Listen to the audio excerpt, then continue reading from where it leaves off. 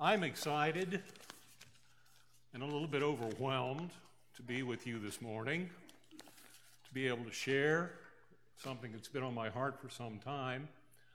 I want to thank everybody. Mickey and I have really appreciated your support, your prayers, your cards, your visit, meals, everything that you've done over the past year that's made our life a little bit easier. I have no idea why I'm still here. We wonder about that, but the Lord knows what He's doing, and we trust Him in that. But thank you so much. The hugs of the little ones and the arm around the shoulder and the encouraging words, those all mean so much. And when we first started to sing this morning, Behold Our God, I thought, oh boy, I'm going to lose it. About dead. So, what we're going to talk about this morning is heaven, and not just because I'm closer to heaven probably than I've ever been, but when we think about it, we are all one heartbeat, one breath away from eternity. And where we spend eternity is important. The Lord has made a way for us to spend eternity with Him. And we have to take advantage of that opportunity through Christ, through the blood that was shed on the cross for us, for our sin, not our sins so much, but the basic sin of putting ourselves before God. That's what all sins flow from. We would be as God and run our lives and do our thing. So we were made for two things, one person and one place. That person is Jesus Christ, our Creator. And the place that we were made for eternity, we call heaven. And we want to talk about heaven this morning because Christians don't really discuss heaven. You know we want to go to heaven because we don't want to go to the other place. I heard a cute story about a Sunday school teacher. And the Sunday school teacher had taught this class of grade school kids for a couple of years and got to know them pretty well and had shared the gospel with them. They did their crafts and everything else. So one Sunday morning, the Sunday school teacher asked, if I do all kinds of good works, if I become a missionary, will I get to heaven? And her whole class said, no. So she thought, this is encouraging. Maybe they're on the right track. Maybe they've actually heard what I was saying. Well, if I give all my money to the poor and don't spend any money on myself, will I get to heaven? And the kids said, no. She said, this is great. I've been a good teacher. I've been a great Sunday school teacher. Said, if I listen to my parents and do everything they say and I'm really obedient and I do my schoolwork on time, will I get to heaven? And the kids said, no, you have to die first.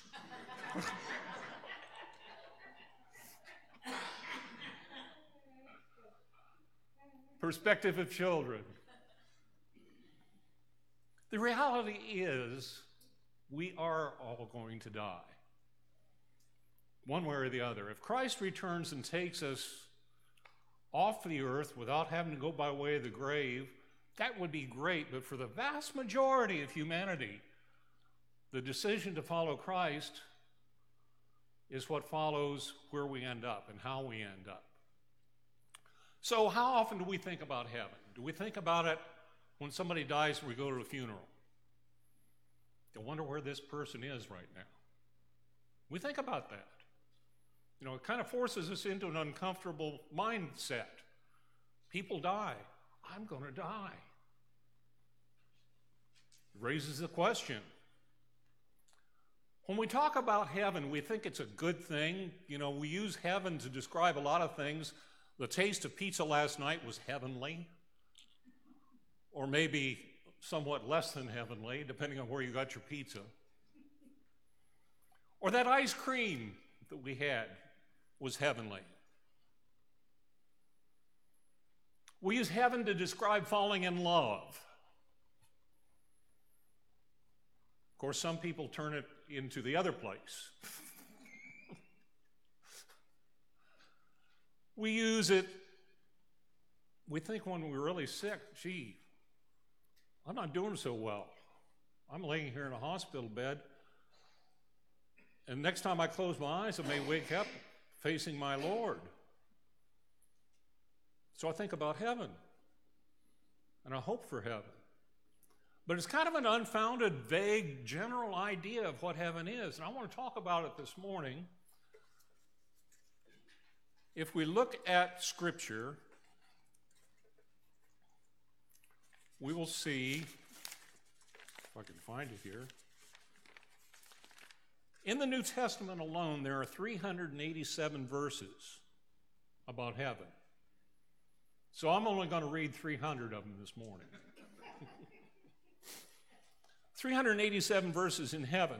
There's only 150 to 60, or 150 to 160 on hell, and only 30 to 40 on marriage. So taking heaven as a topic is a huge undertaking. What I want to do this morning is whet your appetite to study more. There is a whole lot of information out there that we haven't considered, and there's a whole lot of things that we have inherited in our culture about ideas that just aren't true about heaven. So, our upbringing has given us a lot of misconceptions. So, a Christian worldview is one that takes in a bigger perspective than just what we're doing from day to day and week to week, isn't it? Because the vast majority of our existence is going to be outside of this present life. It's going to be in a life, hopefully, with Christ in this place called heaven. So, what is heaven? Is this a cloud that we sit on? We get wings like an angel, and we're handed a harp, and we sing for all eternity on that cloud. How many pictures have we seen, at least mentally, of this? How many cartoons do funny people that can draw about heaven, about angels sitting around talking to each other? Say, well, I can't get any reception on my cell phone up here. What is it that we're hoping for when we hope to go to heaven? Tim Keller, and I'm going to quote a number of people today because there's a lot of interesting thoughts on it. Tim Keller said that what we do today is shaped by what we believe about tomorrow. So the first scripture, with that in mind, I want to look at is Colossians 1, verse 3. I only have 10 scriptures. I'm not going to give you all 367 or 87, okay? You can do that on your own. I've got 10 scriptures today. And there's a cause and effect as to what we think about the future and how we act today. Okay? Colossians 1, verse 3 through 5 says, "We always thank God, the Father of our Lord Jesus Christ, when we pray for you. Since we heard of your faith in Christ," mark that in your mind, faith in Christ, Jesus, "and of the love that you have for all the saints," mark that one, faith in Christ, love you have for all the saints, "because of the hope laid up for you in heaven." It's a result of the hope that they have, that they love the saints and they have faith in Christ. Paul says in 1 Corinthians 15 that if this life only we have hope of Christ or hope of heaven, we are of all people to be most pitied. Our life, our existence goes further, much, much further and much, much deeper than just this life here. So because of the hope laid up in heaven, so if we don't have love for the saints, and our faith is weak in Christ, maybe our hope is not on the right thing. I want to talk about Christian hope a little bit. Christian hope is different than what we use in the world when we talk about hope. When we say in the world, I hope something happens, we kind of hedge our bets. We flip a coin mentally. Well, this might or might not happen. I hope we have nice weather tomorrow because I want to go to the ball game. Well, we might have nice weather, but it also might rain and snow. This time of the year, you never know what it's going to do. This afternoon would be a great day to go out and look at the leaves. A week from now, we may be shoveling snow. Who knows? I hope that doesn't happen until later. But my hope might be disappointed, right? When we're a kid, we say, I hope I get a pony for Christmas. I'm not going to ask how many horse people here were horse people when you were kids wanted a pony. Most often, that hope didn't come to pass. You got a shirt or socks or a chemistry set or whatever your parents could get you. I hope this hope happens. And when we say hope in the world, we hedge our bets. We think, this might happen, this might not. It'd be a good thing if it did. Christian hope is different. The Bible tells us that Christian hope is assurance of things. That means that we know it's going to happen. Heaven is an assurance. It's not, I hope to go to heaven. If I'm in Christ, if I belong to Him, I know I will be with Him in heaven. He's the best friend I have in the world. And I'm going to be sitting with Him face to face. I'm going to be feasting with Him and the rest of the redeemed before the throne of God. I'm going to get to know Abraham, Jacob, Moses. I'm going to get to talk to Charles Spurgeon. This is not a hope in the world. This is a sure thing. Have we thought about these things? Do you have a list of the people you want to talk to that have gone before us? I do. Do you want to look up your great-great-grandfather that was a preacher and hear about his life on earth? These are realities. We don't cease being what we are. We don't become an ethereal spirit floating around forever on a cloud. And I'll substantiate that as we go forward. The hope is a living hope. 1 Peter 1, verse 3 says, Blessed be the God and Father of our Lord Jesus Christ. According to His great mercy, He has caused us to be born again to a living hope through the resurrection of Jesus Christ. Because Christ raised from the dead, we are found in Him. That's our hope. That's going to happen to us. This body that hurts, this body that's sick, this one that I have that has one transplanted organ and hoping for maybe another one, is going to be changed. Do you ever want to run a marathon? I don't really want to run a marathon, but I'd like to be able to.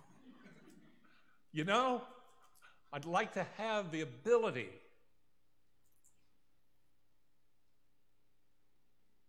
When we say we want a bucket list, I'm going to do these things before I die because once I die, I don't have a chance.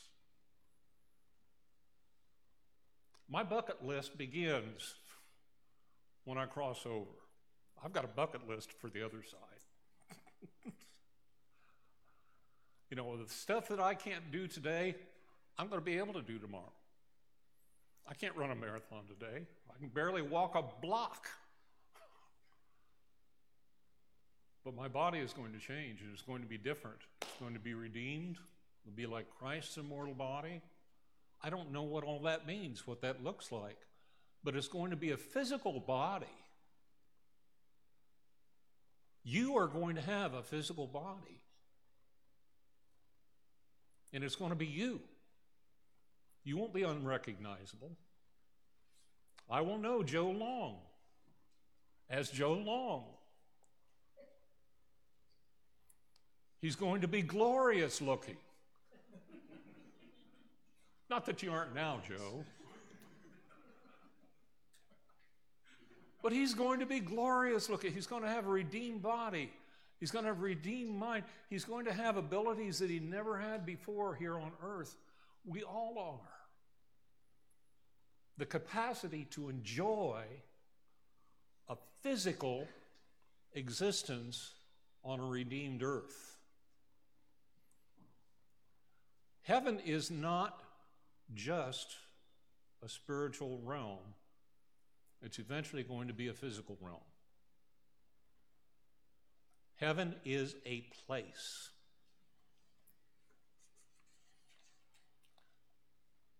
The living hope through the resurrection of Jesus Christ from the dead to an inheritance that is imperishable, undefiled, unfading, kept in heaven for you, who by God's power are being guarded through faith for salvation, ready to be revealed at the last time.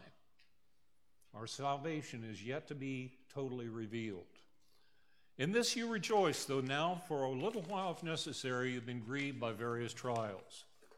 You think?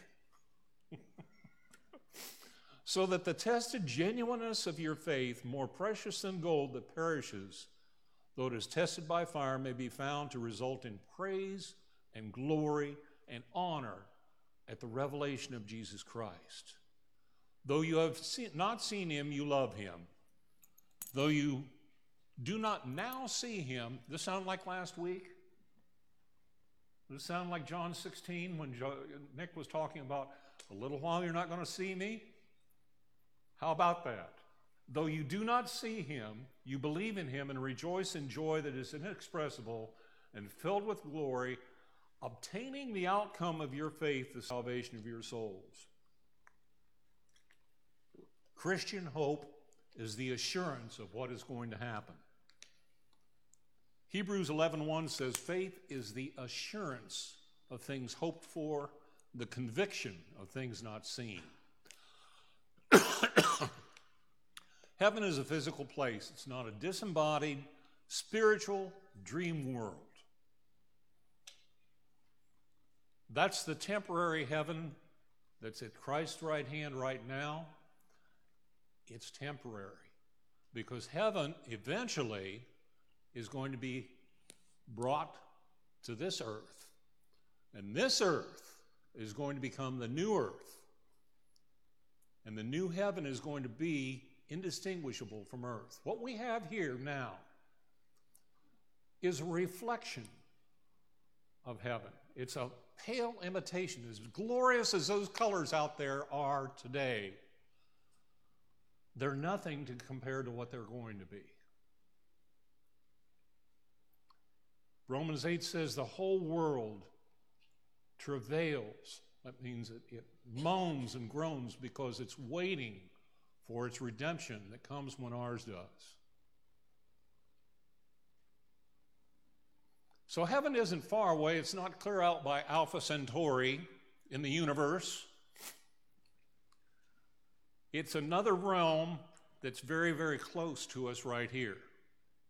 If you want to call it another dimension, that's fine. Earth is on a lower dimension than what heaven is now. That's not always going to be the case. So heaven is a physical place, not a disembodied dream world.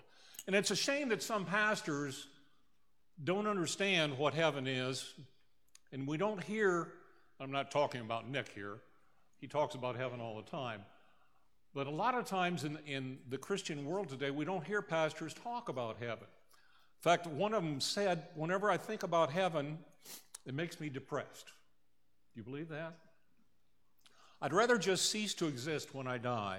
I can't stand the thought of endless tedium, to float around in the clouds with nothing to do but strum a harp it's also terribly boring. Heaven doesn't sound much better than hell. I'd rather be annihilated than spend eternity in a place like that. You imagine a pastor having that Christian, not Christian worldview. I have a story about myself, about when I was a teenager. My wife has heard this story, I think. I was very, very interested as a teenager in one girl, lived in another town. Her name was Beth, and I really, really wanted to date her and eventually marry her. And there was one drawback. She wasn't a Christian. So I set it upon myself to help Beth become a Christian so that I could be with her. How many of you know how well that worked out? In fact, when we do that as Christians, we pick out an unbeliever and decide, that's the one I want, so Lord save them so I can have them. Very seldom works out that way. I won't say never, but it didn't work out in this case. And Beth's viewpoint was that heaven's boring. I don't want to sit around on a cloud and play a harp.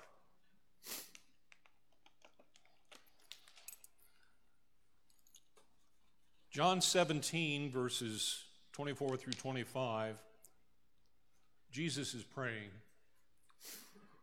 He's praying about you and I. He says, Father, I desire that they also, whom you have given me, may be with me where I am, to see my glory that you have given me because you loved me before the foundation of the world.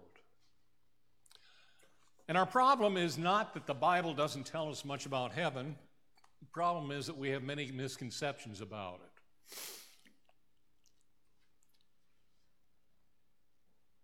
People that don't think rightly about heaven say, well, oh, we can't understand heaven because the Bible says, eye has not seen, nor ear heard, nor heart of man imagined what God has prepared for those who love him. That's a quote from 1 Corinthians 2. But the very next verse, Paul qualifies that. These things has God revealed to us through the Spirit. The things that weren't known before, he has now revealed. And like I said, there are 387 verses about heaven. Christ preached entire sermons about heaven. He gave parable after parable after parable. The kingdom of heaven is like, and then fill in the blanks. Why did he do that? It's because parables about the earth reflect on heaven. Because earth is a reflection of heaven. And we can understand it. Heaven is not going to be an alien place to us. It's going to feel like home because it's an extension of what we've desired all our lives. We desire to know peace, health, joy, security, inclusiveness, being part of, being a family.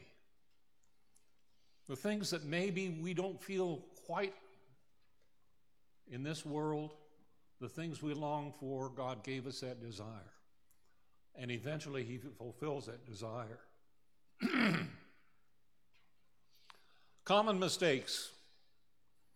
When we die, we turn into angels with wings and halos. Really? That's a mistake.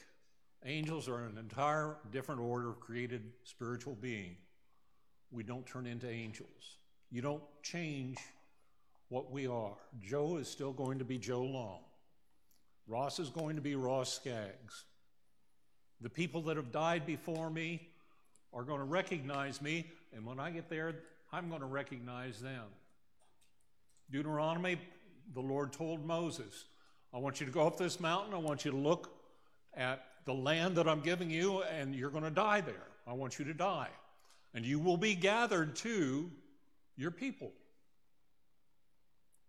Well, gathered to his people where? On the other side. There's a number of times through the scripture where it says, we're gathered to our people when we die. This is a blessing. This is a wonderful thing. Most of you don't know a daughter that I had that died. Mickey and I had a daughter that died in 2008, year before I had the transplant. I get to see Susie again. I will recognize her, and she will recognize me. We'll be gathered to our people. Another mistaken belief is that we'll be disembodied spirits living in a spiritual house. Spend eternity in the clouds. We'll live forever without a body. Not true. Temporarily, we will be in a spiritual place with Jesus. We'll see him face to face. We'll be with our people. Eventually, we're going to return to this earth in a redeemed body and live here forever. This will be heaven. Right out here, this street. It's going to be heaven. What's the definition of heaven? It's where Christ is. You know, all the wonderful things, all the great apple pies in the world in heaven and feasting would be nothing if Jesus wasn't there. He's the best friend we have, and we're going to see him and rejoice with him and get to hear stories from him and just sit at his feet like Martha, or not Martha, Mary.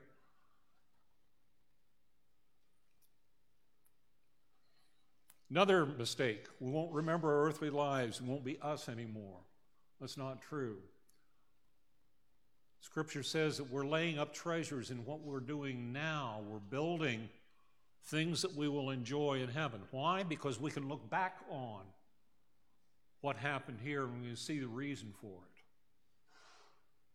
I think a lot of our reward is going to be, you were a blessing here in this way and you had no idea. We didn't let you know because your head would get too big.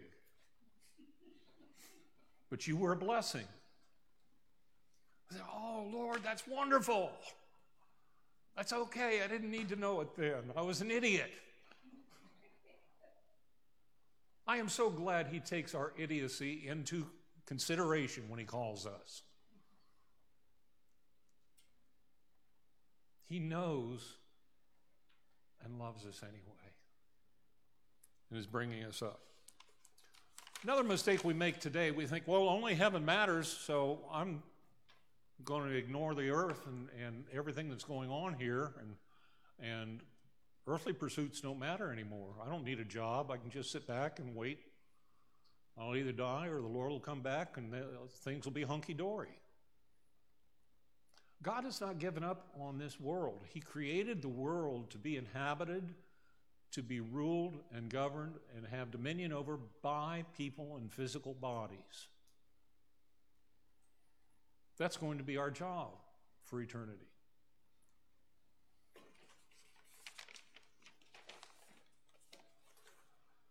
Another mistake, when Jesus returns, it's just a quick visit to pick us up in the rapture and take us to heaven and stay there forever.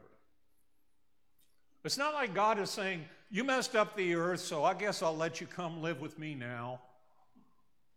We'll take you out of that mess. No. There is no plan B.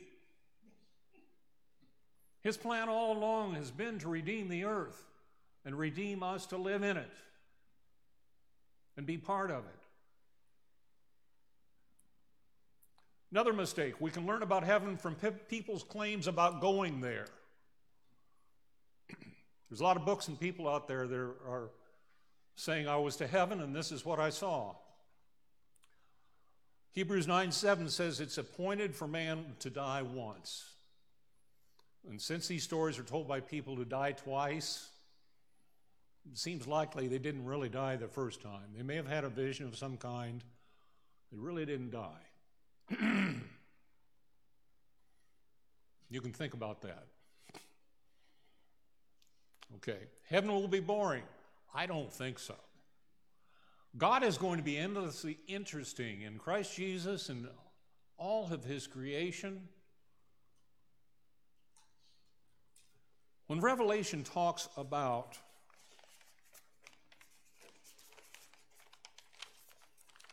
the city, Revelation 21, verses 15 and 16, the angel measured the New Jerusalem that descended from heaven into the earth. And if you translate the number of leagues that he measured, it was 1,400 miles wide, 1,400 miles long, and 1,400 miles high. Anybody know what near-Earth orbit is? How high is near-Earth orbit? How much? 30,000 feet? It's about 96 miles. It's about 96 miles, so I don't know how that translates. That's near Earth orbit. You know, communication satellites are out there anywhere from near Earth orbit on out to 2,800 miles. Halfway to where the communication satellites are is where this top of this city is going to be. It's going to be a cube. If you think about the distance between Salt Lake City and Chicago, it's going to be that much wide. And from Canada to Mexico, it'll be that tall. And 1,400 miles up. And nothing in the Bible says it's going to be in the United States, but the New Jerusalem is going to be the capital city of the earth. It's going to be a cube, 1,400-mile cube. You imagine how big that is? And kings and princes and peoples and cultures go in and out of the city all the time. What does a city have when you think about it? As people, as buildings, as government, as art, as music, it has culture, it has a lot of books.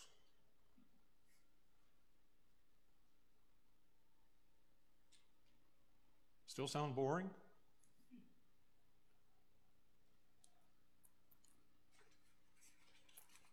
Looking forward, people say don't be so heavenly minded, you'll be of no earthly good. Have you ever heard that quote? We need to be more heavenly minded. We're not heavenly minded enough. Our perspective is too short. C.S. Lewis wrote in Mere Christianity, looking forward to the eternal world is not, as some suppose, a form of escapism or wishful thinking. It is one of the things a Christian is meant to do. It does not mean that we are to leave this present world as it is. If you read history, you'll find that the Christians who did the most for the present world were just those who thought the most of the next. Aim for heaven, and you get earth thrown in. Aim for earth, and you get neither. That's profound. That's profound. Elizabeth Elliot says, think of the most beautiful place you know on earth. Think of the most wonderful day you've ever had. Think of the person who loves you more than anyone else loves you. Then multiply that by 1,000,000, and maybe that's the tiniest hint of what heaven will be like. Our models of faith in Hebrews 11 talks about all the ones that have gone before. And it says this in verse 13, these all died in faith, not having received the things promised, but having seen them and greeted them from afar, and having acknowledged that they were strangers and exiles on the earth. For people who speak thus make it clear they're seeking a homeland. What does homecoming mean? It's a place where we're secure. This time of the year, the young people go to homecoming dances and games and celebrations. Are they all the best football players in the world? No. But there's a community and a celebration of being together in this, that, our team is good. We like each other. We're doing this together. That's what homecoming means in a small, small way. We think of homecoming in a heavenly sense. It's the best of all our hopes rolled together, becoming reality. We talk about that pony at Christmas time. If God tells you you're going to get a pony, you best buy a shovel, because you're going to be cleaning up after it. It's a done deal. Now, if you're like me, that's not an attractive thing at all, but we got the horses anyway. That's my wife's thing. The neighbors were banging on the door yesterday morning. Hey, do you know your horses are out? Again, on the road, visiting the neighbors. C.S. Lewis again says, the Lord finds our desires. This is in his book, The Weight of Glory, by the way. Our Lord finds our desires not too strong, but too weak. We're half-hearted creatures, fooling around with drink and sex and ambition, when infinite joy is offered us, like an ignorant child who wants to go on making mud pies in a slum because he cannot imagine what is meant by an offer of a holiday at the sea. We are far too easily pleased. The restlessness you feel is for home. The restlessness and the desires that you feel, the good desires, are all going to be fulfilled in Christ. What's wrong with the world today? Sin brought it down. Not sins, the concept of sin, of man as God, of the man taking God's place. And all of creation fell because of it. God is going to redeem that. There is no plan B. All that was broken is going to be fixed. All that's polluted is going to be cleaned up. That doesn't mean we leave the world in the mess it is. You can make fun of the tree huggers all you want, and the ecologists, and the people that want a better earth. Their desire is in the right place. The world cries out for justice and it doesn't know how to bring it. They don't use the standard that is God's standard to bring justice. But they know they want something different than what they have. It's going to be fixed. And you're going to be part of the solution. Through Christ, to his glory. Randy Alcorn writes this about desire, and I gave you a couple of books there. Not many people read 400-page books. If you say, I read a 400-page book, that's really something. People are busy. But if you're going to read a 400-page book, I recommend the one by Randy Alcorn on heaven. He's got a number of smaller books that are summaries, but the whole book itself doesn't read like a 400-page. I mean, it takes no time at all to get through it. And it opened my eyes to a number of things that I had wrong in my thinking. And he tells you what is Scripture, what is possible, and what is his speculation. It's a great book. There's a couple of others there, too, on Christian viewpoint or Christian godly worldview. Randy Alcorn writes in this about desire. We're made for a person and a place. Jesus is the person, heaven is the place. They are what we desire. We'll never be satisfied with less. No other person, no other place will fulfill us. At best, lesser objects of desire can give us hints and foretastes and draw us closer to who and what we ultimately desire. At worst, they can become idols, God's substitutes and heaven's substitutes.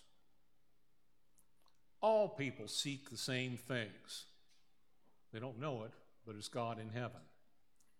The world, flesh, and the devil lead us down dead-end streets promising fulfillment.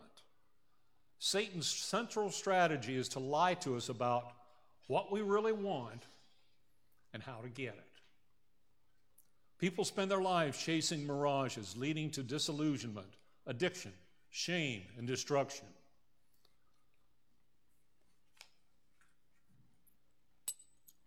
What do I do with my water? If we're honest, at times we've thought, I know the Lord's coming back. I want him to come back, but I want him to come later, because I've got some things I want to do first. I want to graduate from school. I want to get married. I want to have children. I want to see children before he comes back. No, I want to see my grandchildren. Well, I'd really like to get to know my great-grandchildren. If I just get this one job I want, if I save up just enough money to buy that house that we've been eyeing and want, then he can come back. If we're honest, we've thought that way. Anytime we put these things ahead, and those are not bad things. Those are wonderful things. Marriage, a good job, children, grandchildren, great-grandchildren, a new home, those are all good things. But when we put those in the place of our ultimate desire for heaven, we've got the order wrong. We've got the order wrong. The fall twisted our desires. The world out there is like a polluted pool. It's still water, but it's got some floaties in it that are just kind of nasty. I can remember being on a mission trip to Honduras, and you had to time your swimming because they had no septic system there. We were on an island, and the septic system was an outhouse over the sea. You look down through the hole, and there's the water. Well, that's also the sea that you went places in boats on, and if you were brave, you would swim in. Now, certain times of the day, the tide was in, and everything was concentrated in the bay. You didn't want to go swimming then, because there were floaters and long strings and ribbons of toilet paper in the water. Well, later on, the water would come in, and the tide would go out, and fresh seawater would come in, and then it was relatively safe to go out and swim and see the reef and different things like that. Well, the world is kind of like that. It's got a lot of floaters in it. It's not that the water itself is bad, it's just polluted. We don't want to add to the pollution. In fact, there are some things we can do that alleviate the pollution in our walk, and we should try to do that. There's nothing wrong with getting involved in politics. I used to hate the idea of running for office, but who else is better to be in a public office than a Christian?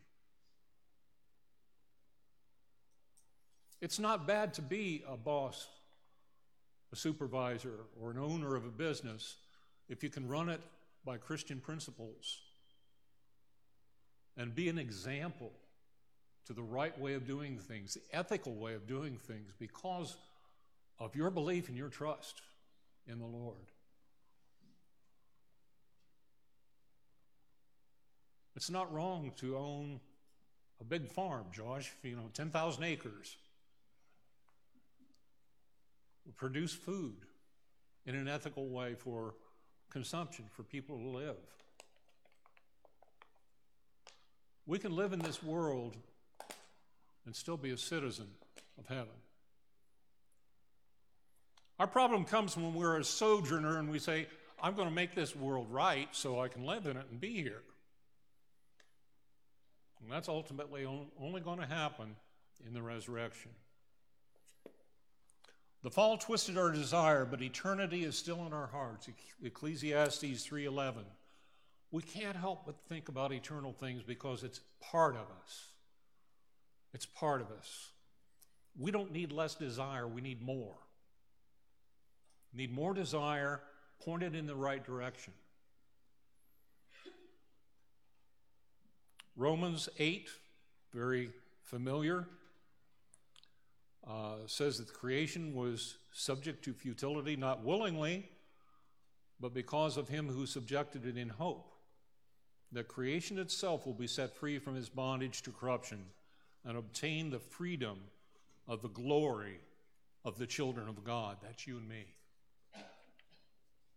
Our freedom and our glory, when we see Christ as glory, is going to change everything around us. We eagerly wait for adoption as sons, the redemption of our bodies, for in this hope we were saved. This is the gospel. This is gospel.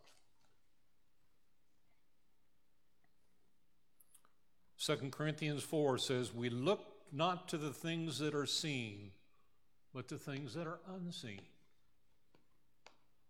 And we with patience wait for it. The things that are seen are transient, but the things that are unseen are eternal.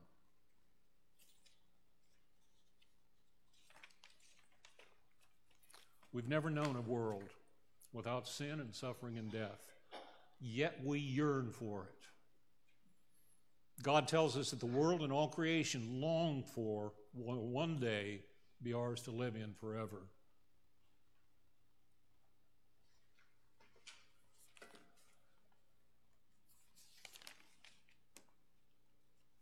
I'm going to skip to Revelation 21. Then I saw a new heaven and a new earth. This is verse 1 through 5. For the first heaven and the first earth had passed away, and the sea was no more. And I saw the holy city, New Jerusalem, coming down out of heaven from God, prepared as a bride adorned for her husband. And I heard a loud voice from the throne saying, behold, the dwelling place of God is with man. He will dwell with them, and they will be his people. God himself will be with them as their God. He will wipe away every tear from their eyes, and death shall be no more.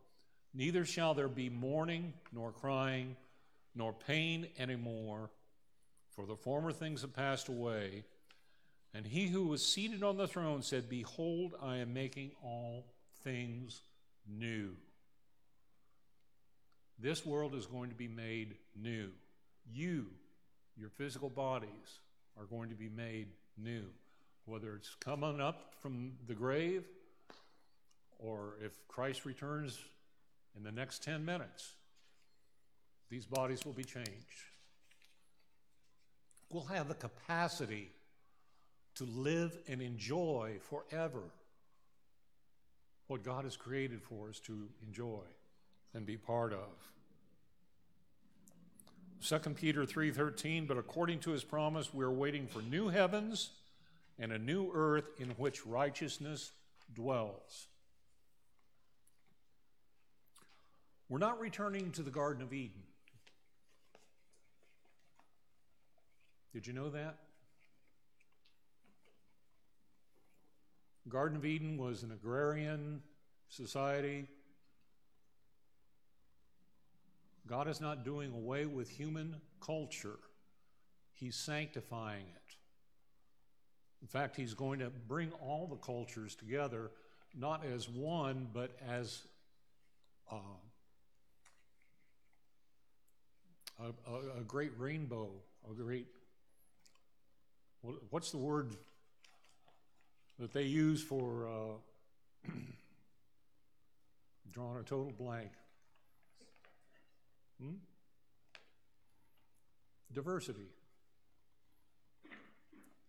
They have diversity training in colleges today, have had for some time. The new heaven, the new earth is going to be a blend or a mix of cultures, people, nations, tongues, abilities, worship styles. It's not going to be one big Crosspoint church. We get to know a lot of different people than what we've been used to. It's going to be great. It's going to be fantastic. Our role in growing and developing dominion under Christ's rulership will never end. And it will involve the entirety of God's created universe. Who's to say that we'll just have the earth to play with? There's an awfully big universe out there. That's all part of creation that's going to be raised to another level. And we'll be able to enjoy it. Randy Alcorn again says, according to the Bible, God's people will reign over a resurrected universe centered on a resurrected earth with a resurrected Jerusalem as its capital city, 1,400 miles cube.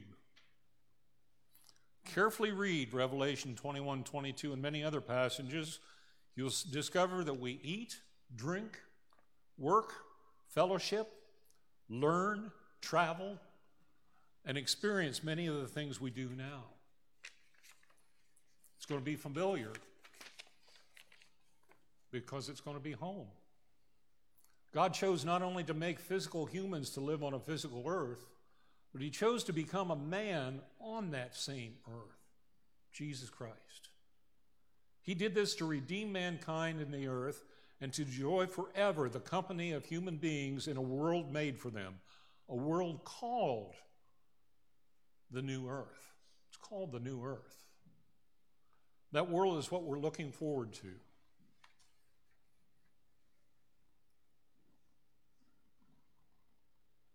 I ran a little bit over, but we need to preach heaven. We need to think about heaven. Our desires need to be focused on heaven, not just the spiritual realm, but the eventual heaven that's going to fill all of creation. And we're going to be part of that in him. Tim Keller said, everything sad is going to come untrue, and it will somehow be greater for having once been broken and lost. I love that. Everything sad is going to come untrue.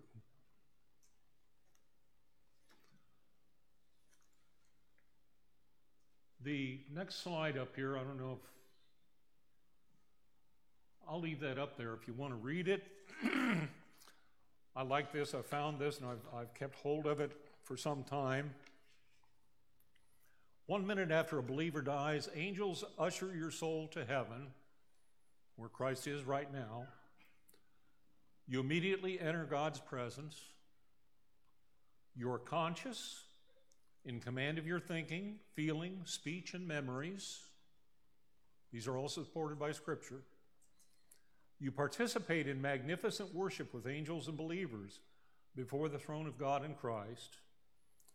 And you are aware to some degree of activities and events on the earth. Hebrews says we're surrounded by a great cloud of witnesses. That should make you think. Everything you see and do is being observed. Great cloud of witnesses.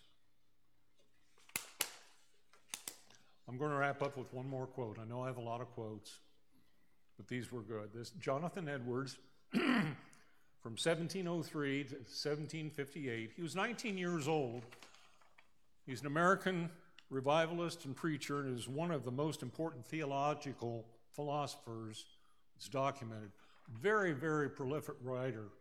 I don't know, Nick and I were kidding around thinking about how many goose quills he went through to write all the things that he did, the myriad of books and everything. But when he's 19 years old, he made a number of resolutions.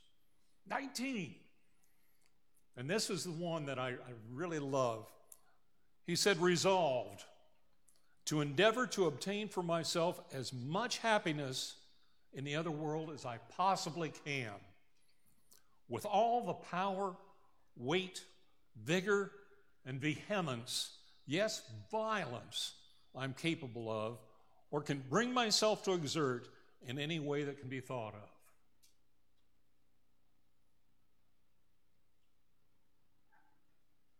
Praise the Lord.